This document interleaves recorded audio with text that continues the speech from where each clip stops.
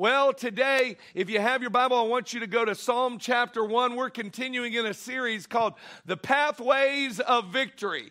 How many of you know a couple of weeks ago we celebrated the greatest victory that the world has ever seen? The greatest victory is this, that Jesus died on the cross, was buried, and then he came up out of the grave. Listen, church, you ought to get excited in knowing that the grave could not hold Jesus. It could not hold him down, and on the third day, he got up out of the ground, victorious over death, sin, and the grave. I tell you, you got reason to celebrate. But if we see the victory of that moment, and we hold that as the pinnacle of Christian experience, then we look at the body of Christ. In some way, our lives ought to look like that victory. In some way, our lives should reflect the glorious victory purchased by Christ. Now, that doesn't always happen in our lives, if we're honest. We're not always experiencing everything that Christ purchased for us through his death, burial, and resurrection. We don't do that. And many times we just don't know how. We don't understand really, okay, how do I get a hold of that victory? How do I get that kind of transformative victory into my life? Well, you have to begin to feed on the right things. And the right thing is the Word of God. Anybody ever feed on some bad things? Come on, let's be honest. We haven't always been feeding on the right things. Speaking of feeding on bad things, what do you call gluten-free, sugar-free, chocolate-free brownies? Compost. All right. That's what that is. Today, I want to give you something a little better than that. This is not a gluten-free sermon. This is a full gluten sermon, okay? You're going to get the full effects of this. If you will receive it, if you can actually get it into your heart and your spirit, one of the greatest chapters describing victory in the life of a follower of Christ is actually found in Psalm chapter 1. And Psalm chapter 1 it's wonderful, and it gives this beautiful poetic description of what it looks like to walk in victory. And it says this: blessed is the man who walks not in the counsel of the ungodly, nor stands in the path of sinner, nor sits in the seat of the scornful, but his delight is in the law of the Lord, and in his law he meditates day and night. He shall be, here's what he looks like, he'll be like a tree planted by the rivers of water that bring forth fruit in its season, whose leaf doesn't wither, and whatever he does shall prosper. So we see this this is beautiful poetic language saying, hey, this person is like a tree planted by the rivers of living water. He says, but here's what happens. They produce fruit in their life. The leaves, which is the far reaches of their life, it says they don't wither. What does that mean? It means that the far reaches of their life are filled with grace. And this says, and whatever he does prospers. That word prosper here, it means that it breaks out. Their life breaks out of the patterns that perhaps you saw molded for you by your grandparents. Man, they were alcoholics, or they had this trip up, or this thing going on in their life. And I'm here to tell you, listen, you are not doomed to live in that. When you see that there is a blessing that comes and a victory that comes from God, you can look like this one who is planted by the rivers of living water, experiencing the full measure of God's grace and victory. But what's the key? The key here is the fact that this tree, this person, is planted by the river. Now, in both Ezekiel 47 and Revelation chapter 22, and I'm not taking you there this week for the sake of time, especially in Revelation chapter 22, you find that there is a river that flows from God's throne. And it's not like our natural river, which meanders and kind of follows the course of the land, and it takes left turns and right turns. No, in heaven, God paves the streets with gold. He paves the streets with gold. They're streets made to walk in. And in heaven, the river of God, according to Revelation chapter 22, flows in the place where people are meant to walk, in the middle of the street. So the river is flowing down the street. There's trees on both sides. Those trees in Revelation 22, they produce fruit every month. The leaves are given for the healing of the nations. There's all kinds of good things coming through those who are what? Planted by the river of God's presence. Listen, this is the key, people. Real change happens when you experience God's presence. Now let's answer this question. How do I get God's presence in my life? It's through one word, grace. It's through one word, God's undeserved, unearnable favor. Well, that's great. It's good news that I can't earn it. That's good. And so I just receive it. That's wonderful. But how, after I give my life to Christ, do I then walk in greater places of victory? How do I live in the victory? I know I'm on my way to heaven, but how do I live victorious, looking like Christ did when he came out of the grave? How do I do that? Here's how you do it. You position yourself in the streets, these places that God has paved and filled with his presence and filled with his grace. Grace is how God changes us. I mentioned this last week. Have you ever tried to change anybody? How did that work out?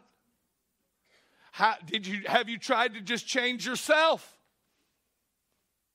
Terrible. Not a good track record. But God is batting 100% when it comes to grace. When grace comes into a life, when God moves into a life, those lives are transformed. Why? Because changing the human condition is the work of God.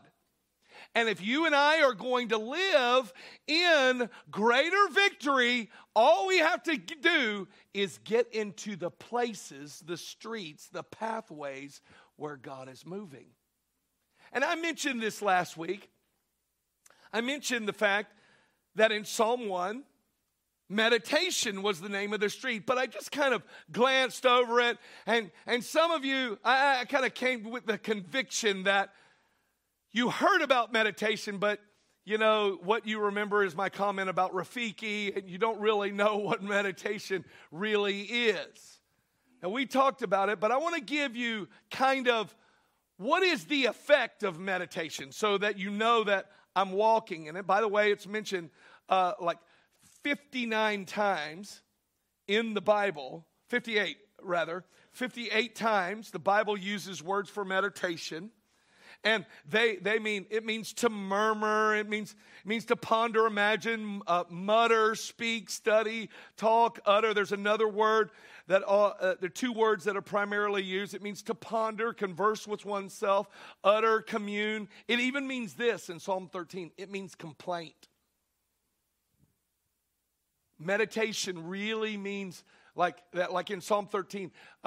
David says, "Oh Lord, how long will you forget me forever?" By the way, listen to me.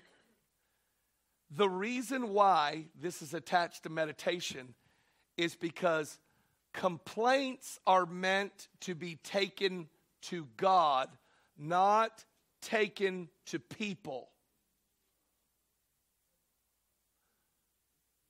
Complaints are not meant to be taken to people. By the way, as much as you're happy about the changes in Twitter, complaints are not meant to be taken to the public square. That really won't produce change.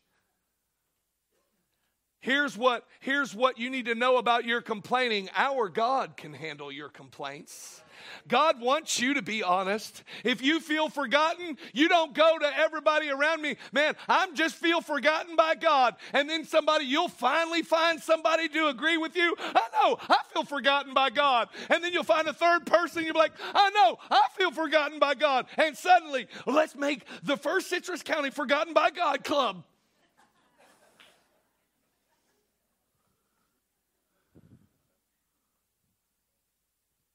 Instead of saying, God, I know the truth, but this is how I feel right now. I need to come into your presence. I need to come and get your truth. And Lord, would you help me? And this is part of meditation. Lord, I'm going to take this to you, and I know that you'll hear me and that you'll move. You see, this word for meditation, it also means to muse, to pray, speak, talk with, devotion, contemplation. And it's used over and over and over again. 58 times the Bible uses these words for meditation. And let me just give you a few of them. Joshua 1:8, it says this, the book of the law shall not depart from your mouth, but you shall meditate in it day and night, that you may observe to do all that is written in it. For then you will make your way prosperous, and then you will have good success. That's as Joshua is about to step into the promises. And boy, if you're single, you ought to really like this verse. Genesis 24:63 says, and Isaac went out to meditate in the field in the evening, and he lifted his eyes and looked, and there the camels were coming. Oh, I can tell there ain't a lot of Bible scholars in here, especially no single ones. Because if you were single and you knew what that meant, oh, he's out in the field and meditating on God. You say, the camels are coming. What does that mean? Oh, if you knew who was on the camel, you see his promised wife was coming. His blessing was coming. Oh, one day I'm going to preach that sermon. Your camel is coming. Once you get this message down on meditation.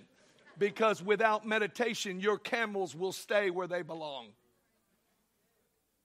You see, Isaac wasn't seeking what was on the camel. He was seeking the God who created the camel that will come and bring him a blessing, that would come and bring him a wife. Listen, single people, listen to me.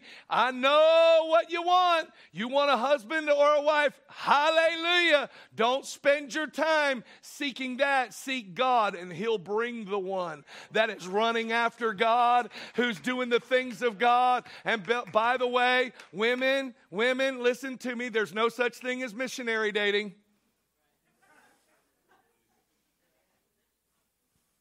Oh, I'll get them saved. No, you're going to end up in problems.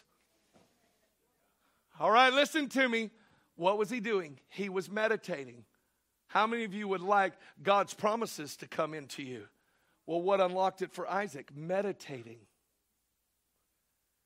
Psalm 77:12, it says, I also will meditate on all your work and talk of your deeds. Psalm 104:34 says, may my meditation be sweet to him. I will be glad in the Lord. Psalm 63:6 says, when I remember you on my bed, I meditate on you in the night watches.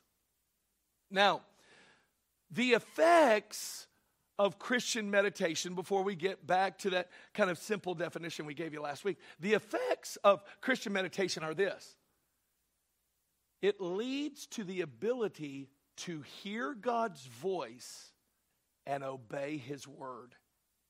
This is the effect of Christian meditation. This is what it will produce in your life. Now listen, if you're here and you say, I don't have a relationship with God, just listen up. We're actually going to describe and we're going to teach how the body of Christ can actually live Isaiah 60. We're going to arise and shine, for his light has come and the glory of the Lord is risen on us. Listen, church, we're to arise and shine. We never arise and shine to people who don't know Christ without the ability to hear his voice and do what he says.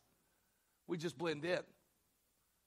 So, when I say the word meditation, some of you think about Eastern meditation, which is simply this, the emptying of the mind. God help us in our culture, because it seems like everybody is into Eastern meditation. They've been emptying their mind, and boy, whatever comes, we'll just embrace that. We'll just embrace whatever whim, whatever feeling. I saw a commercial that is actually being played on multiple platforms. And it's this high energy commercial that basically says, follow your body. Follow your body. That's the message. And you'll end up doing what's right. Well, I know that's wrong. I've seen the line around McDonald's. I know that's wrong. Empty parking lot up at Ruby Tuesdays, big old salad bar. Nobody's there. Following their body. Nobody's there. We got into all kinds of problems following our bodies and emptying our minds and just trying to say, well, whatever I feel, I'm going to do. Listen, there is a way that seems right unto man. Its end is death. Oh, but there is a way that leads to life, and that life is evermore. That way, his name is Jesus. It's his word, it's his will, it's his way. And God wants to show you how to live this way victoriously. Eastern meditation is the attempt to empty the mind. Christian meditation is the filling of your mind with God's word and God's way. It seeks to fill your mind and spirit. What are we filling it with? Listen, and we all need this: direction and revelation from God. We need direction and revelation from God. This is the purpose. This is what we are saying. God, I want to meditate on you. Why? Because I need direction. How many of you have ever had some kind of problem, and maybe you were praying about it as a believer? You were asking, God, I really need a solution to this. Well, then you just go on about your personal responsibilities. You're doing whatever, and then it could be a day later, 2 days later, you're doing something totally unrelated, and then all of a sudden an answer comes into your spirit. And you've been just holding that out before the Lord. You're saying, Lord, I need direction. I need direction. I'm just holding that out. And all of a sudden, it hits you. That is one of the benefits of meditating and filling your mind with God's word and God's way, and saying, God, as I meditate, I want your direction and I want revelation of who you are. Now, a few years ago, we went away as a staff for a prayer and planning retreat, and these passages from the Gospel of John illuminated in my spirit. I mean, just to the point that Pastor Luke ended up writing a song out of this kind of revelation. So as we were meditating on the Lord and as we were seeking him, suddenly God just gave some real strong revelation. It changed my prayer life. And I hope today that as you hear about this, what comes out of this kind of meditating on these scriptures, that it will change your prayer life as well. You see, we seek direction and revelation from God. And in John 5:19, a verse I had read so many times before, it says, Then Jesus answered and said to them, Most assuredly I say to you, the Son can do nothing of himself, but what he sees the Father do. For whatever he, the Father, does, the Son also does in like manner. What is he saying? Is this some kind of special benefit as a result of him being the only Son of God? No, it is not. No, this is clearly saying that in the place of prayer and meditation, when he is before his Father, Jesus sees the Father in the Spirit. Do you see this? He sees what the Father is doing. Just a couple of verses later in John 5:30, it says, I can of myself do nothing. As I hear, I judge, and my judgment is righteous, because I do not seek my own, but the will of my Father who sent me. So Jesus was saying, not only do I see what the Father is doing, I hear what the Father is saying, and that is birthed out of that place of intimacy. And then we find in John 14, as Jesus continues to speak, he says, do you not believe that I am in the Father and the Father is in me? The words that I speak to you, I do not speak of my own authority, but the Father who dwells in me does the works. So now we see a connection between what Jesus has heard and what Jesus is doing. Let me say it to you this way. In the next chapter, Jesus invites us to abide in him the way that he abides in the Father. Let me suggest to you that when we learn how to pray this prayer, Father, show me what you're doing. Father, let me hear what you are saying. Suddenly, we're going to leave these times of meditation, these times of contemplation before God. And we might not leave with a revelation in that moment, but suddenly when that person we run into needs prayer, all of a sudden we can see the work that God has before us. That opportunity where we have a moment to be generous, now we see what the Father is doing. And then all of a sudden, those words which minister to us in that private, secret place, someone comes with the same issue, and suddenly the words you heard from the Father become life and bread to those who need the word. Do you understand, church, that as we meditate and as we fellowship and as we are in this pathway, this is the victory that the world needs to see from the church. The difference between those who have a relationship with God and those who do not is that we actually see and hear from our Father in heaven. And meditation is the vehicle that God has prepared for us to abide in his word and allow his word to abide in us. There was a man named Theophan the Recluse. He was a Russian monk who lived in the 1800s. And Theophan grew closer and closer to the Lord. And people called him recluse because of the numbers of hours that he would spend in prayer and meditation. And then out of those times of fellowship with God, he would write books, these little books. People would jot them down. He would give them away for free. He wasn't trying to sell books. He was saying, there is something that is coming out of me.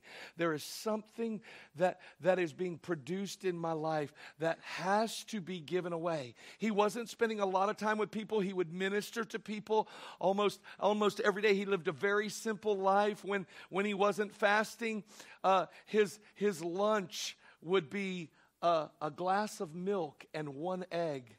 He would have 1 cup of tea at 4 and eat no more. Why? Because he would be this person that was giving themselves to God. This is what he said about meditation. He said, meditation is to descend with the mind into the heart and there stand before the face of Jesus, who is ever present and seeing with you. Oh, he was saying, listen, this is the place, meditation is the place where I take the things I have learned and I bring them into precious relationship with God. It's not that I just know things about God. Now I get to experience the fullness of those things that I know in the beauty of relationship with God. So while we can see all these wonderful benefits in this pathway of victory called meditation, it begs this question, well, how do we do it? How do we do it? And I want to just give you some practical, just really, really practical things about how do we biblically meditate. Let me give you the first one. The first one is to take a small portion of Scripture and allow the Holy Spirit to personalize it. Take a small portion of Scripture and allow the Holy Spirit to personalize it. Sometimes we're in such a rush to read large portions of Scripture, we never take time to take a small portion and say, okay, God, what do you want to speak to me? What do you want to reveal to me?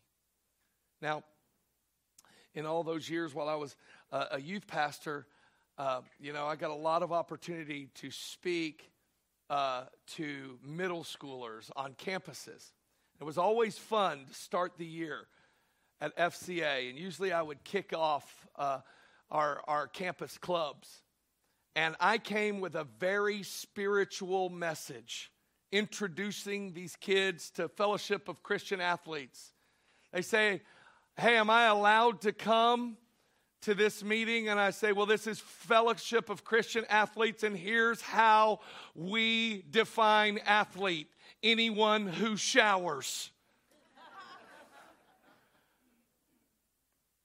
Because at this point, they need to be taught, you need to shower.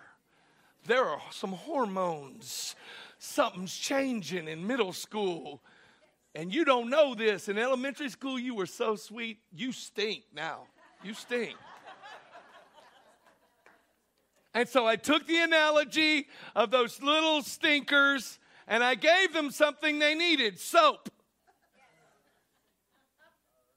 Not physical soap. Listen, they could handle that at their house. No, they needed spiritual soap.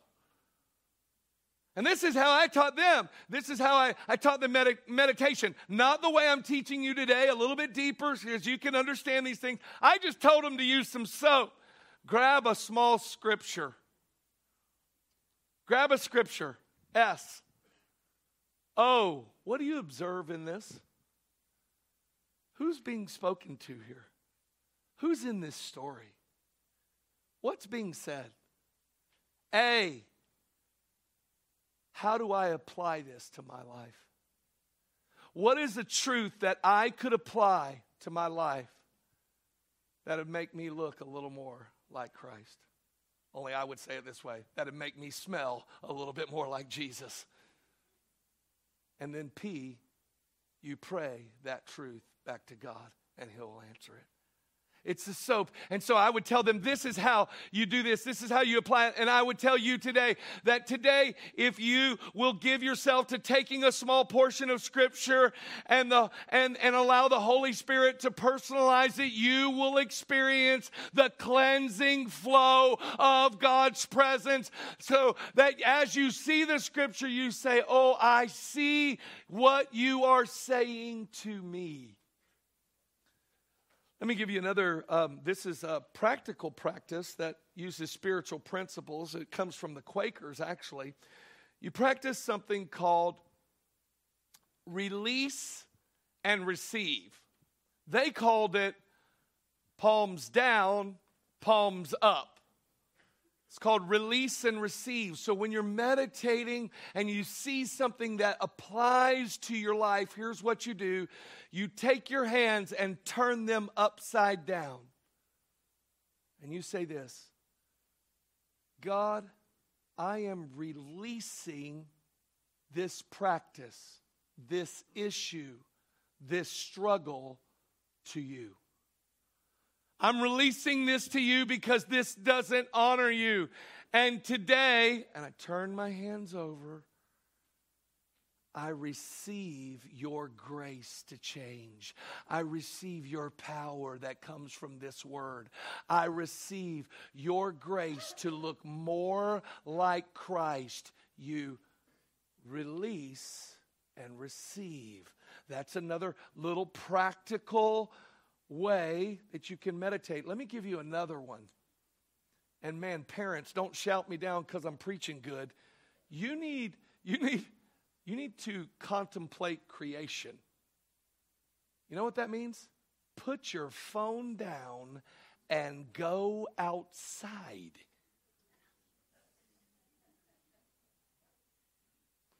get away from everything that has been manufactured from man and go for a walk outside.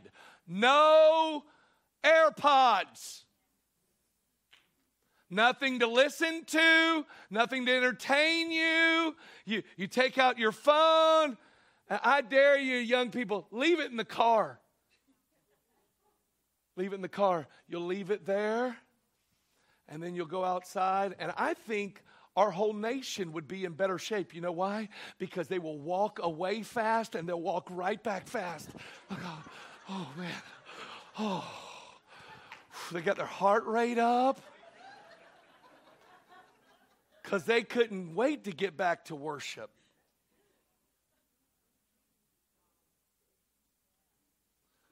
Sometimes you just need to walk outside and let the wind tell you of the wonders of God. Sometimes you just need to let the birds sing of the glory of God. Sometimes you've got to step outside and just say, I need to take a good look at creation. Because it reminds me of the Creator. And if you don't know who the Creator is, go to John chapter 1. Because there is nothing that was created that wasn't created by Jesus. And it's in that moment where you see the greatness. Oh, sometimes you need to go to a stadium not to celebrate a football game or a baseball game, but to look at the sea of humanity and think to yourself, all of this came from one man and one woman created by God. You see, you need to contemplate creation and give attention to God's creative order. Romans 1 says it's speaking. And because it's speaking, we're all without excuse. So believers, let me give you just a few final thoughts. Now that I've given you just some practicals about how, why? Why do we meditate? And this is the part that I think each one of us needs to grab hold of. This is the value. This is what will really produce. This is what will lead you into victory. This is one of those paved paths. Meditation urges us to live in His presence in uninterrupted fellowship. You see, we have some marching orders in the gospel. Matthew chapter 28, beginning in verse 19 says, Go therefore and make disciples of all nations, baptizing them in the name of the Father and of the Son and of the Holy Spirit, teaching them to observe all that I have commanded you. And you're like, yep, okay, I'm going to preach, I'm going to baptize, I'm going to teach. And then what you do is you stop before the end of the verse. And why so many in the church have actually started to try to go out and share the love of God and the kingdom of God, but they didn't continue in it, is because they missed the end of the verse. In verse 20 it says, And lo, I am with you even to the end of the age. I've got some good news for you. Believer, whatever you're going through, whatever you're doing, whatever God has called you to do in this life, you're not doing it alone. That dream that's in your heart that's bigger than you, you're not called to do that on your own. You are walking with God, and meditation urges us to say, Lord, I'm going to live doing what you've called me to do, all while I know, God, you are with me. Oh, you are faithful. You will never leave me, never forsake me. You are here. See, meditation says, oh, I'm going to live in uninterrupted fellowship with God. Secondly, meditation causes us to become familiar with the presence of God. I've said this, but it bears repeating. My heart's been grieved sometimes sitting in a congregation listening to very well-meaning shepherds declare to their congregations. I have heard many shepherds say this, well, I'm not a guy who hears God all the time. And my thought is, oh, my heart breaks for that shepherd, and my heart breaks for that congregation.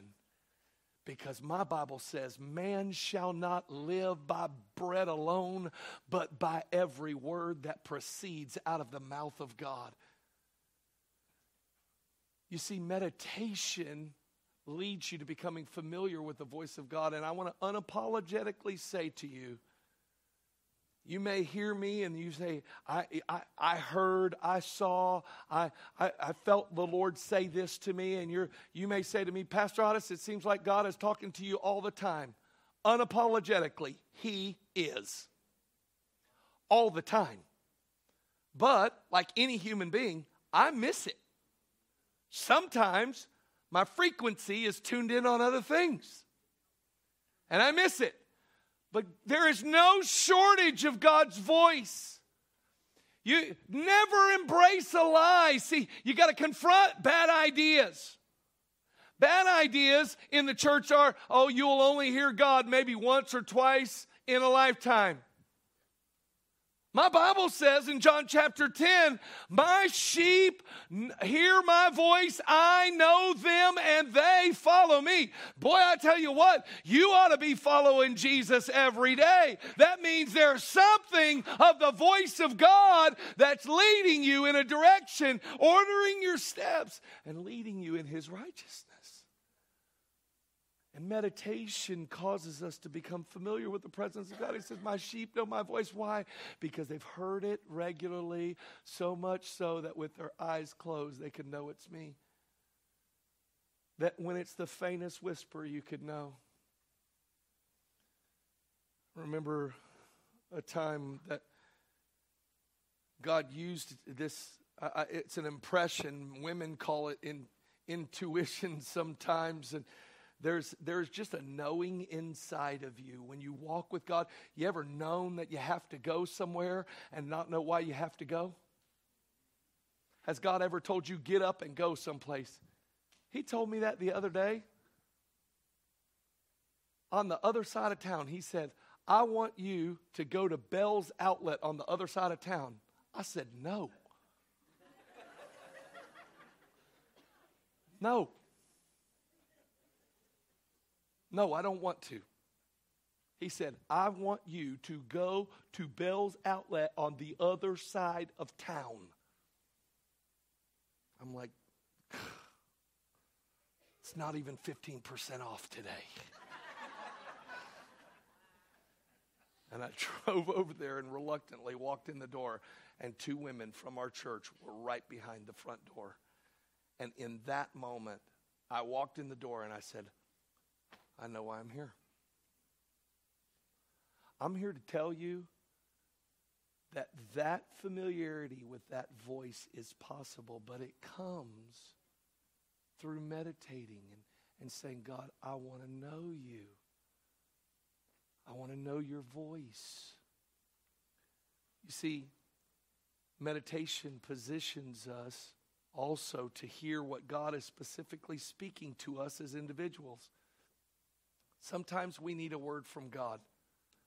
We need direction. When you say, God, what do you want me to do? There was a time where a man named Cornelius in Acts chapter 10, it says this, he says, 4 days ago I was fasting until this hour, and at the 9th hour I prayed in my house, and behold, a man stood before me in bright clothing and said, Cornelius, your prayer has been heard, and your alms are remembered in the sight of God. Send therefore to Joppa and call Simon here, whose surname is Peter. He's lodging in the house of Simon, a tanner by the sea.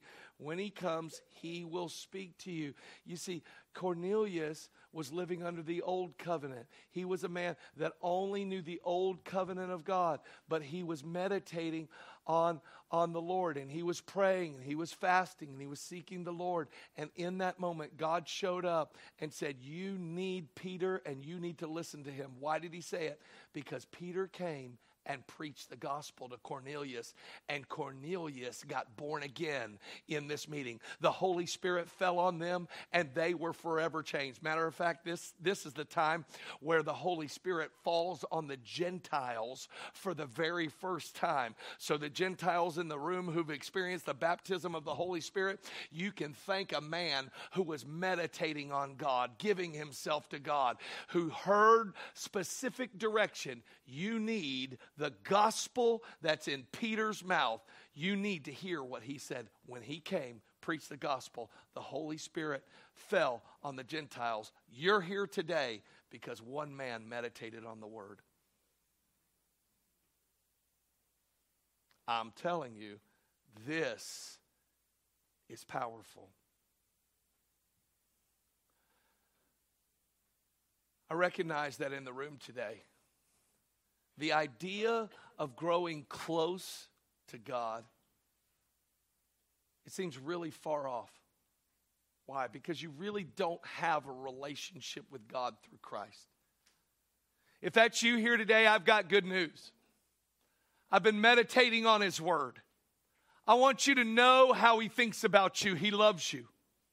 I want you to know the truth of God's Word, that all of us in this room, regardless of how long we've been walking with God, we have all fallen short of the glory of God.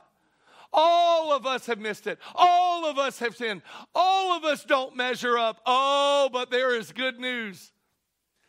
The payment for sin, the payment for not measuring up, it's death. It's eternal separation from God.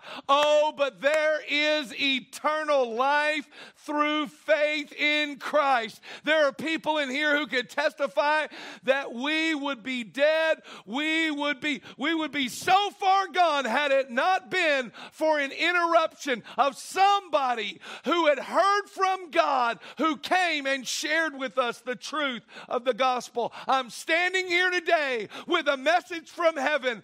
God is before you with open arms, giving you this message today. Be reconciled to God. I'm not closing the door on you. I will wash you and cleanse you and make you new and give you all the victory that came through the cross.